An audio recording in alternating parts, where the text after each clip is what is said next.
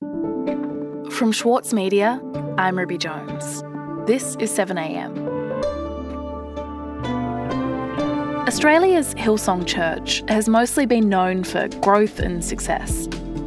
Founded by Brian Houston in New South Wales, the global megachurch now has outposts in 30 countries, including the US. But its success is under threat. Mounting scandals at home have led Brian Houston to step aside. And now, sensational allegations of misconduct in its US operations have been made public. Today, senior reporter for the Saturday paper, Rick Morton, on how the celebrity megachurch is meeting its day of reckoning. It's Wednesday, April 20.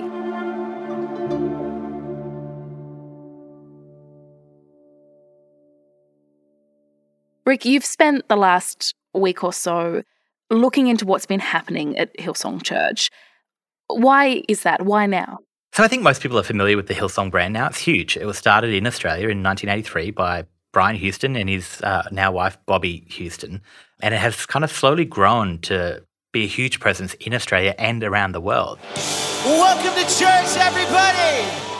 They've got churches in 30 countries, 150,000 regular attending people at church every week around the world.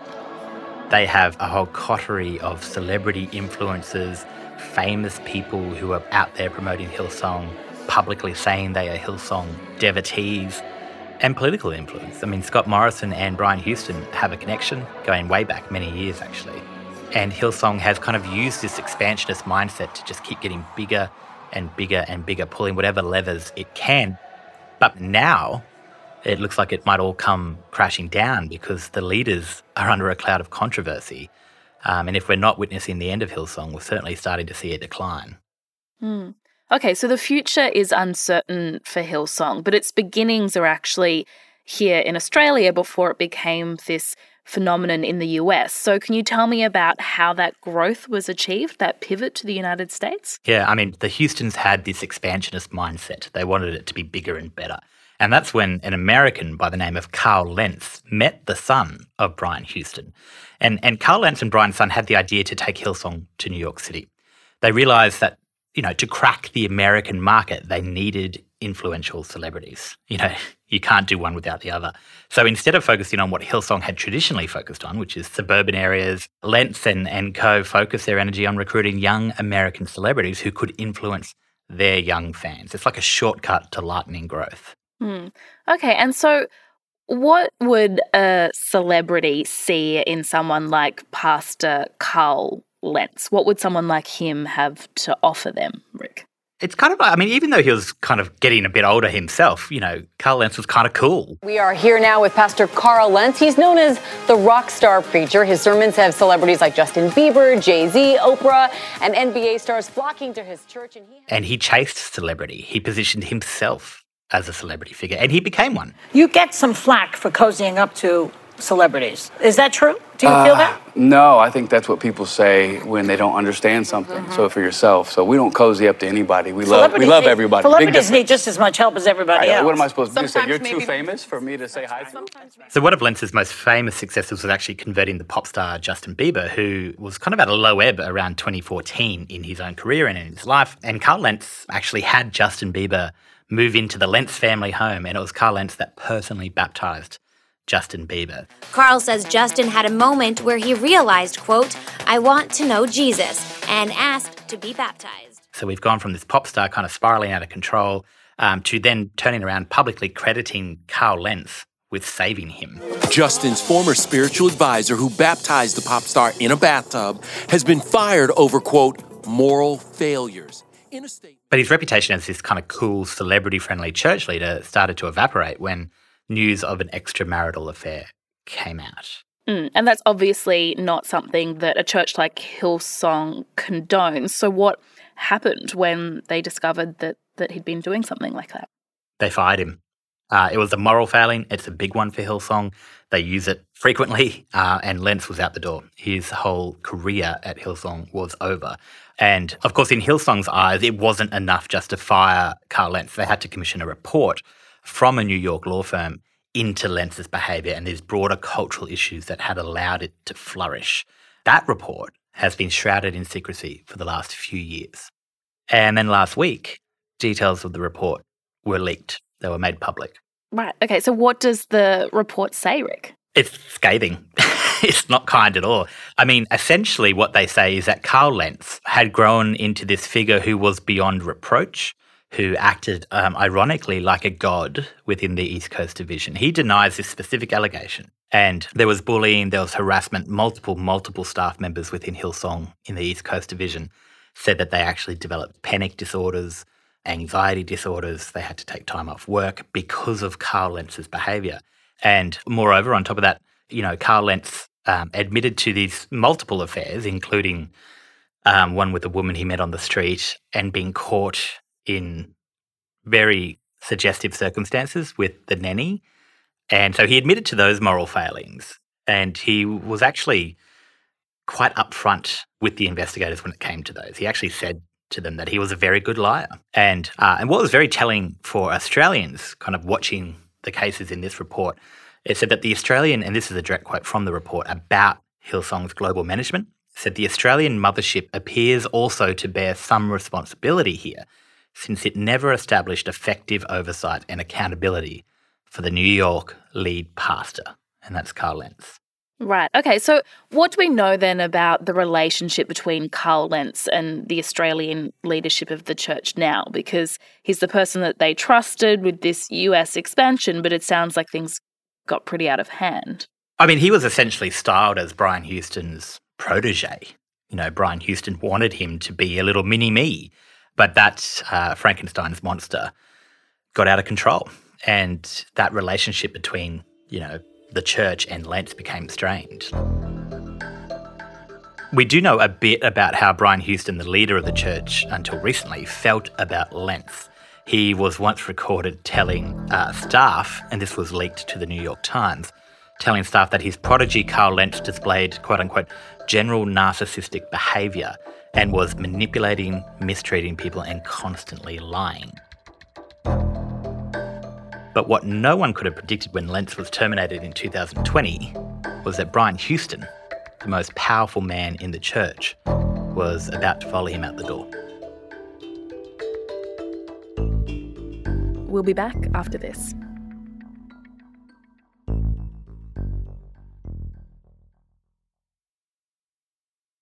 For longtime editor Winnie Dunn, there were a few rules she followed when writing her debut novel. I really don't subscribe to writing for the sake of, trauma dumping or getting your trauma out. That's what a therapist is for, please. Please go see a therapist. We're very pro-therapy on Read This. If that's what you're using writing for. I'm Michael Williams, and on this week's very therapeutic episode of Read This, I chat with Winnie Dunn. Listen wherever you get your podcasts. For Sloane Crosley, writing about the loss of a friend may not have provided catharsis, but it did allow for the possibility of a better ending. Like, you have this amazing meal that's this friendship, and then you have a really, really, really, really bad dessert with shards of glass in it. And then, the book is those little chunks of chocolate that come with the bill. I'm Michael Williams. Join me for this week's episode of Read This as I talk to Sloane Crosley about her latest, Grief is for People. Listen wherever you get your podcasts. Rick, Brian Houston was, until recently, the most powerful man in the Hillsong Church. He's left the building now. Can you tell me a bit about who he actually is, though? Yeah, I mean, Brian's been the head of Hillsong since his father died, and he merged two churches, one that his father, Frank Houston, founded, and the other, Hillsong, that Brian Houston founded. And Frank has been confirmed as a child sexual abuser. He too was a high-profile church leader, but used his position and influence to abuse children. And Brian Houston himself has confirmed that at the Royal Commission into child sexual abuse. And a lot of those details came out at that Royal Commission, and they plunged Hillsong into crisis. Now, inquiries were opened up into the allegations that Brian Houston had concealed that sexual abuse committed by his father, Frank Houston, in both New Zealand and Australia. Did you cover up for your father? Did you cover up your father's sex abuse? Now, for a while, the police matter kind of went nowhere until it was reopened again in late 2019. Hi, church. Bobby and I are filled with faith for our church and everything God has in store for, you. Houston was formally charged with one count of concealing a serious indictable offence of another person in October last year, and is due to face court in the next 6 months. As you know, I also received unexpected news of charges against me that allege the concealing of information that may have been material to prosecute Frank Houston. He says he's fighting the charge and denies the allegations. These allegations came as a complete shock to me, and it's my intention to vigorously defend them. So in January, Brian Houston announced he was stepping aside from all church leadership positions, having already vacated his Hillsong board directorship. So I've agreed to step aside from all ministry responsibilities until the end of the year. Now, behind the scenes, more trouble was brewing because allegations about Brian Houston's own conduct were about to emerge. Right. Okay, so tell me about the allegations against Brian Houston himself and what is he accused of doing? So on March 18, the ABC reported these explosive revelations that Brian Houston was himself the subject of 2 complaints relating to his conduct in 2013 and 2019. Hillsong last week revealed that investigation into 2 incidents found Mr. Houston had breached the church's moral code of conduct for pastors. One allegation concerned inappropriate text messages from Houston to a Hillsong staff member, and the second related to an alleged incident after a Hillsong conference at which Prime Minister Scott Morrison gave an address, and it involved a cocktail of anti-anxiety medication mixed with alcohol, in the words of Brian Houston in the church. He became disoriented and allegedly knocked on the door of a hotel room that was not his. And entered another woman's hotel room while under the influence of alcohol and sleeping tablets. And spent time in there with the female occupant. Now, Hillsong's global board was forced to concede that they had been working through a number of these issues privately with Pastor Brian, but were only commenting publicly because the matters had been exposed in the media. Now, the board then, having dealt with these publicly and, Brian's completely resigned from the church, he's no longer involved at all because of these quote-unquote moral failings. Because of that, the board then moved against Brian Houston's wife, Bobby, removing her from her position as co-global senior pastor. And their explicit reason for that was that Brian had resigned and no longer working for the church, so Bobby had to go too. Right. Okay, so you've got the most senior member of the church, Brian Houston, resigning after these allegations against him. Then his wife is also forced out of Hillsong, and that comes after, I suppose, the next most powerful figure, which was that pastor, Carl Lentz, also was forced to leave in disgrace. So where does this leave Hillsong, Rick? The atmosphere has now turned into one of kind of factionalism, recriminations and panic. People are taking sides. People previously loyal to Brian Houston are turning on him. It's a complete shambles at the moment. I spoke to one Hillsong member in the kind of Sydney organisation, and they said there is a sense now that this is Brian's church and only his church, and if he can't have it, no one can. And they went on to say that I've got no doubt that things are going to get even worse, to get even dirtier before they get better, if they get better. The Houstons were Hillsong, and they're now gone. And so what does all of this mean in terms of Hillsong's sphere of influence, Rick? Because there are these associations that the church has with celebrities, musicians, politicians. So to what extent do you think that people might start to distance themselves from Hillsong in the wake of all of this? Yeah, they've had TV deals for content axed in recent weeks. All of their content is now gone, or will shortly be gone, I should say, at the end of April, will be gone from Foxtel in Australia completely. Channel 10 dropped Hillsong content at the start of the year. They've had some festivals cancelled with musicians in the States. And publicly, some of these celebrities that were converted by Carl Lentz have distanced themselves from him and Hillsong, the brand, since all of these scandals came to light. So we've got a problem. Hillsong has a problem. Now, Scott Morrison, in his main speech, he credited Brian Houston with the pastoral work that helped guide his faith at an early age. And more recently, after these allegations came out, he distanced himself from Hillsong. The Prime Minister said he hadn't been to that church for the last 15 years. So there is a political influence that is on the wane. Who knows how long that is going to last for, but certainly whether they can turn around the fortunes, whether financial or faith-based fortunes of Hillsong, is anyone's guess at this point. Rick, thank you so much for your time. Thanks, Ruby. Always a pleasure.